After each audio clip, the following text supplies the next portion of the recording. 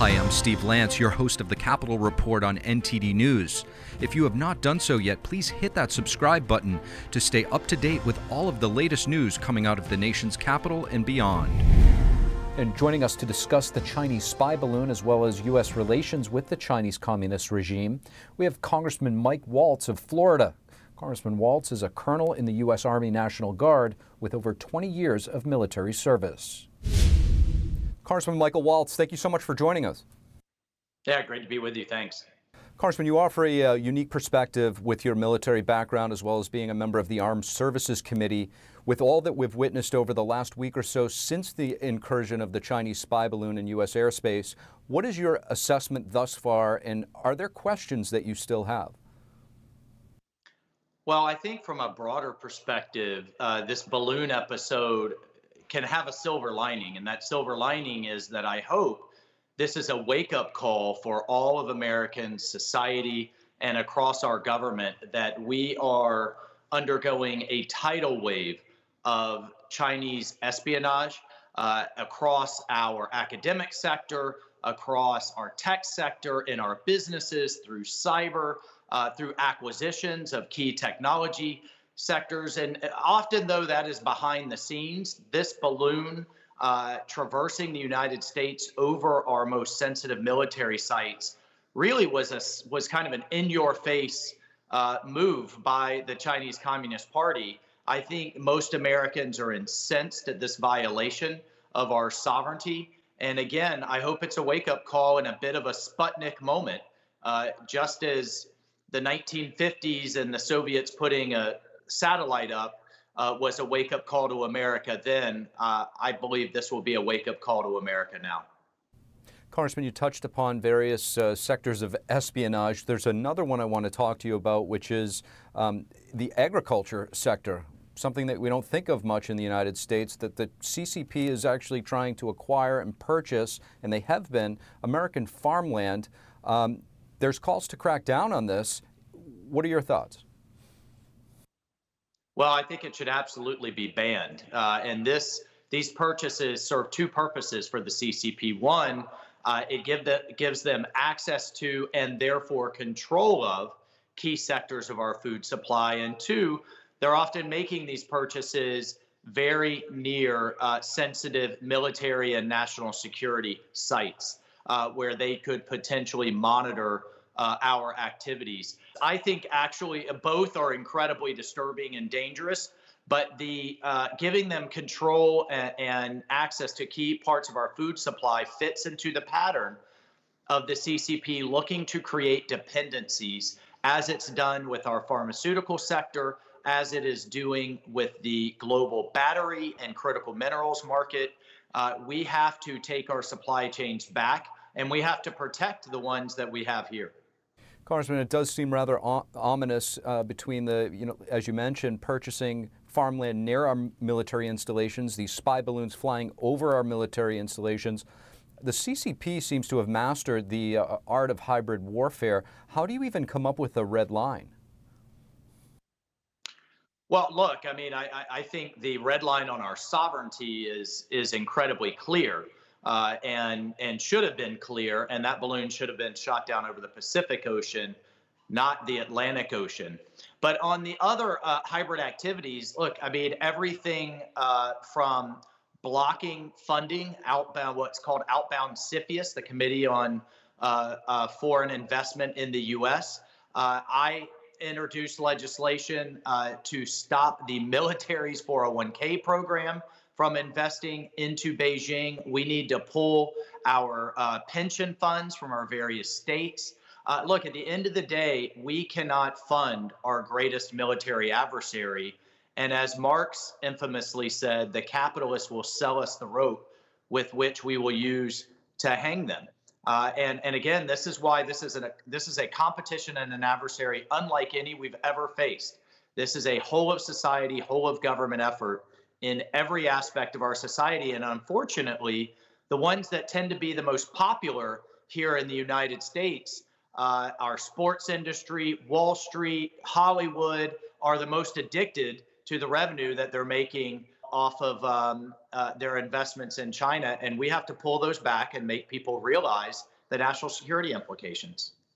Congressman, lastly, Secretary of State Antony Blinken may potentially meet his Chinese counterpart this week for face-to-face talks. Is this the right time? And if so, what should his message be to the Chinese?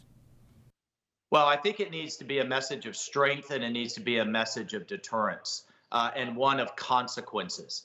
What it cannot be is we're just going to ignore these ongoing gross violations of our intellectual property and of our sovereignty because of this pipe dream that the Chinese Communist Party care about the climate. And that they're going, I think at the end of the day, if Secretary Blinken takes that approach, the Chinese are going to use that as leverage to get concessions in other areas that they care about.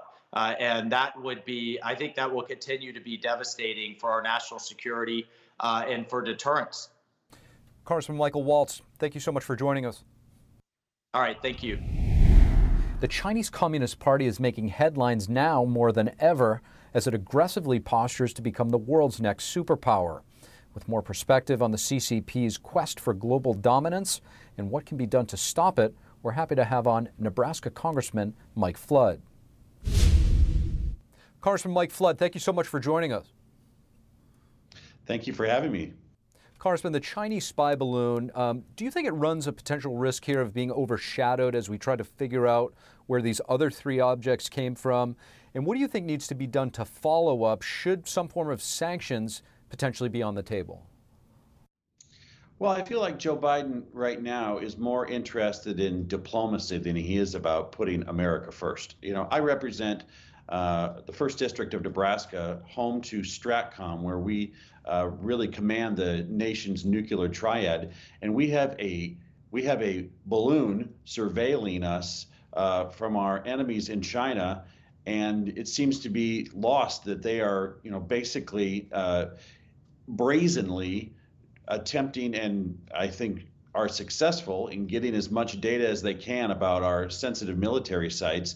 And now it's about, well, we've got these unidentified objects. At the end of the day, this is open spying by the Communist Party in China. This is on top of China already having its equipment in cell towers across the state of Nebraska, something that I'm working on. They're already collecting this data. I think this should be concerning to all Americans.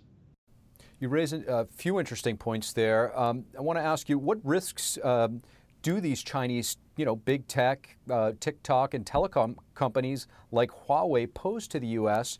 And have we positioned ourselves in a way that will actually protect us from these threats? Well, somebody asked me this question this morning about TikTok. Seems innocuous, dance videos, whatnot. They're building a relationship with teenagers and young adults and young Americans, and they're going to cultivate that relationship for 10 years and longer. Let's imagine something happens in Taiwan. The first thing they're going to do is they're going to attempt to influence the opinions of Americans after they take or make a brazen act. Everything they're doing is grooming Americans for their control, not tomorrow, not next week, but down the road. On top of it, they're collecting sensitive data. They're listening to communications. They're finding out what your location is, where you go, where people congregate. They know the data in and around sensitive military sites. It's really just unacceptable. And now they're buying farmland next to Air Force bases in places like North Dakota. What business do the Chinese have buying farmland next to Minot Air Force Base? That makes no sense.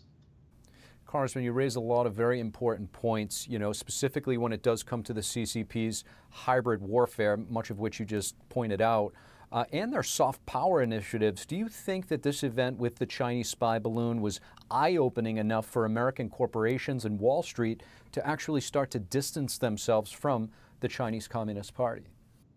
That is an excellent point. I do think that something as simple as a balloon was able to catch the attention of the American people.